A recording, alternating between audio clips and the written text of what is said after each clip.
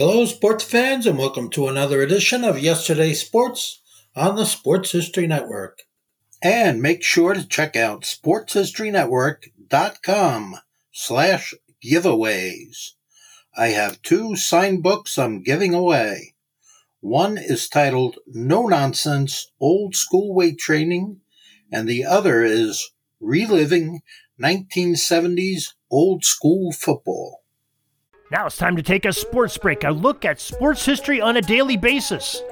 Hello, my friends of sports history. This is Darren Hayes of the Sports Jersey Dispatch podcast. Welcome once again to the Pig Pen, your place for all things great in sports history, and welcome to your sports break for this January 18th edition, as we will talk about some of the milestone moments in sports history, along with the athletes and their uniform numbers that they wore when some great events happened.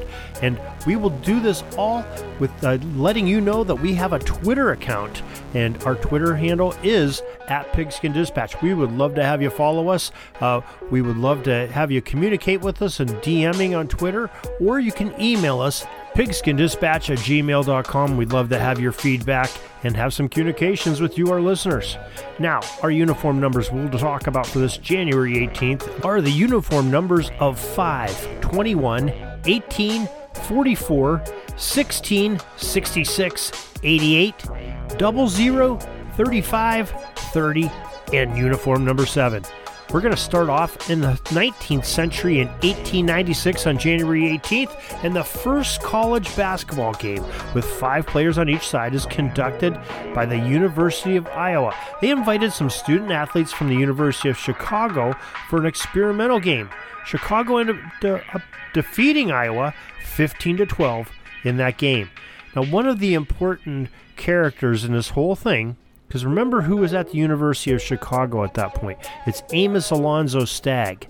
It's interesting to know that Stagg was a student and a student teaching with John Naismith back in Springfield, Massachusetts, before he took the job at the University of Chicago. Naismith, of course, invented basketball, and Stagg is said to be one of the first people that played in organized basketball with Naismith in a gymnasium there in Springfield, Mass. January 18th, 1938, pitcher Grover Cleveland Alexander was elected into the Baseball Hall of Fame when he played. That's before uniform numbers. So January 18th, 1947, we had Hank Greenberg, who was traded to the Pittsburgh Pirates from the Detroit Tigers. The right-handed batting first baseman garnered $35,000 in cash for the Tigers, and Greenberg wore the number 5 for both clubs. In his one season with the Buccos, he hit 25 home runs and had 74 RBIs, with the lowest batting average of his career at .249.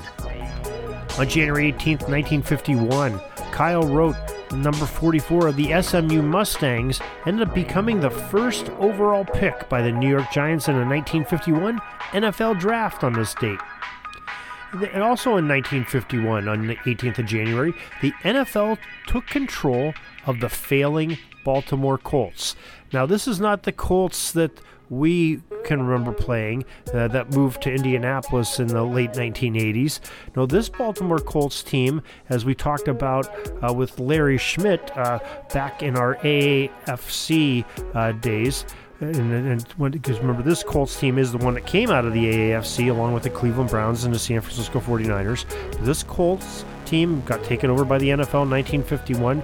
They ended up dissolving it almost, and then they became the original Dallas Texans down in Dallas, and that team totally dissolved, so it in no way has any connection to the Indianapolis Colts of today because it didn't exist.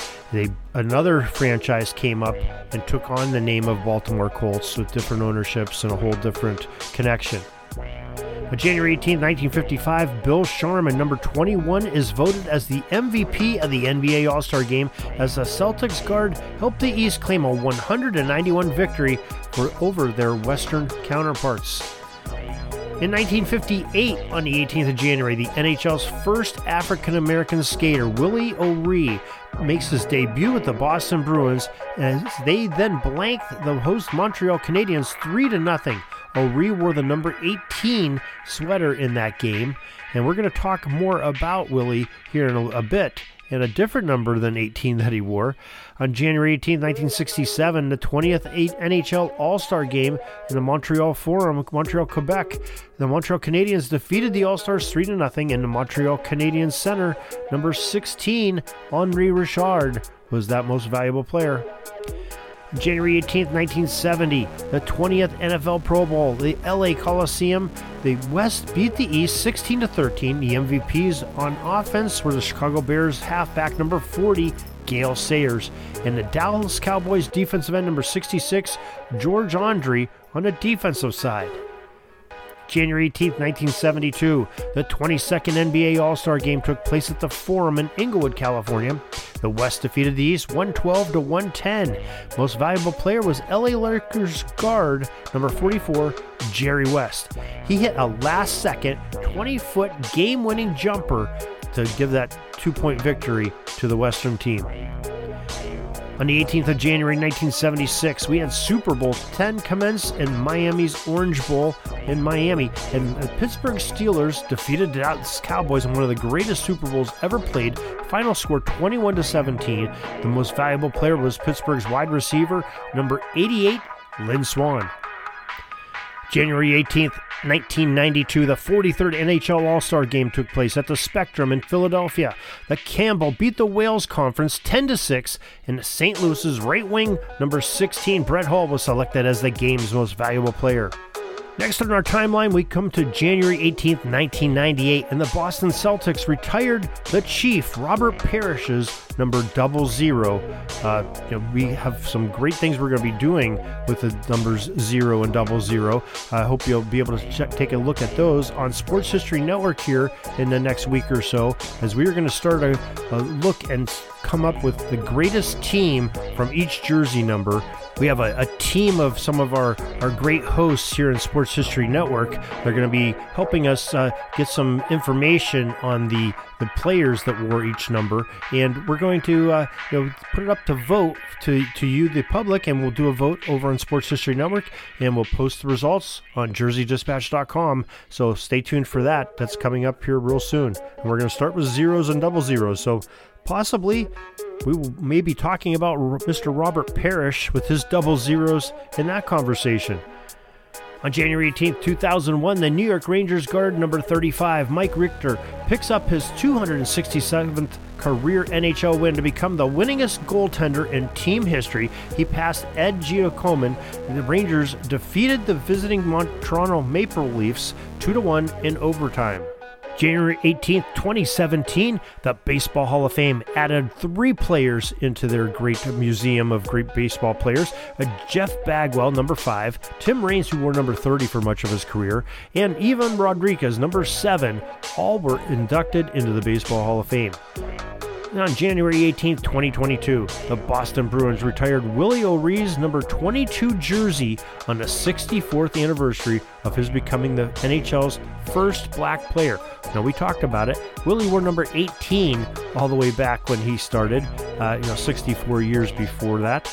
But now that most of his career, he wore the number 22, so the Bruins retiring that jersey number. And that is your sports history for January 18th. A little sports break to take you away from life for just a few minutes, and we hope you enjoyed it. Hope you'll join us each and every day for more great sports history. And in the meantime, you can join us on our website, jerseydispatch.com and pigskindispatch.com. Till tomorrow, everybody, have a great sports history day. Sorry, but my pitching coach just called timeout and he's coming out to the mound. I think I'm going to get yanked for a reliever. We'll see you back tomorrow for some more great sports history on Sports Jersey Dispatch Podcast. We invite you to check out our websites, jerseydispatch.com and pigskindispatch.com. Not only see the daily sports history, but to experience the preservation of great events and people that play the games. Find us on Pigskin Dispatch. It's also on social media outlets of Facebook, Twitter, Instagram, and don't forget the Pigskin Dispatch YouTube channel to get all your daily sports history. Pigskin Dispatch is happy to be associated with the Sports History Network, the sports headquarters of yesteryear, found at sportshistorynetwork.com.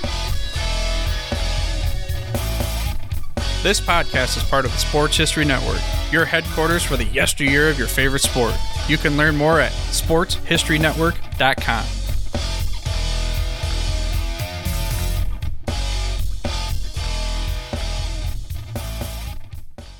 Hey there, sports history fan.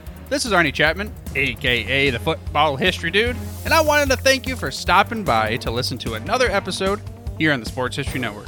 Our podcasters are passionate about uncovering and sharing sports stories from yesteryear. And if you didn't know it already, we have over 30 shows across the network covering all sorts of sports history topics. In fact, here's a glimpse into one of our awesome podcasts here on the network. Each week, the official Football Learning Academy podcast will take you deep into the history of pro football through interviews with players, coaches, or administrators in the NFL, as well as interviews with Pro Football Hall of Fame selectors, authors, and historians. You'll learn how the game evolved and important moments that shaped the sport into what it is today. And don't miss the Pro Football History Nugget of the Week. Listen to the official Football Learning Academy podcast on the Sports History Network. How about that? I bet you're super hyped to go listen to that new podcast, right? Well, to learn about this show and all the other podcasts on the network, head over to sportshistorynetwork.com/podcast. Again, that's sportshistorynetwork.com/podcast. Head over there today to find your next favorite sports history podcast.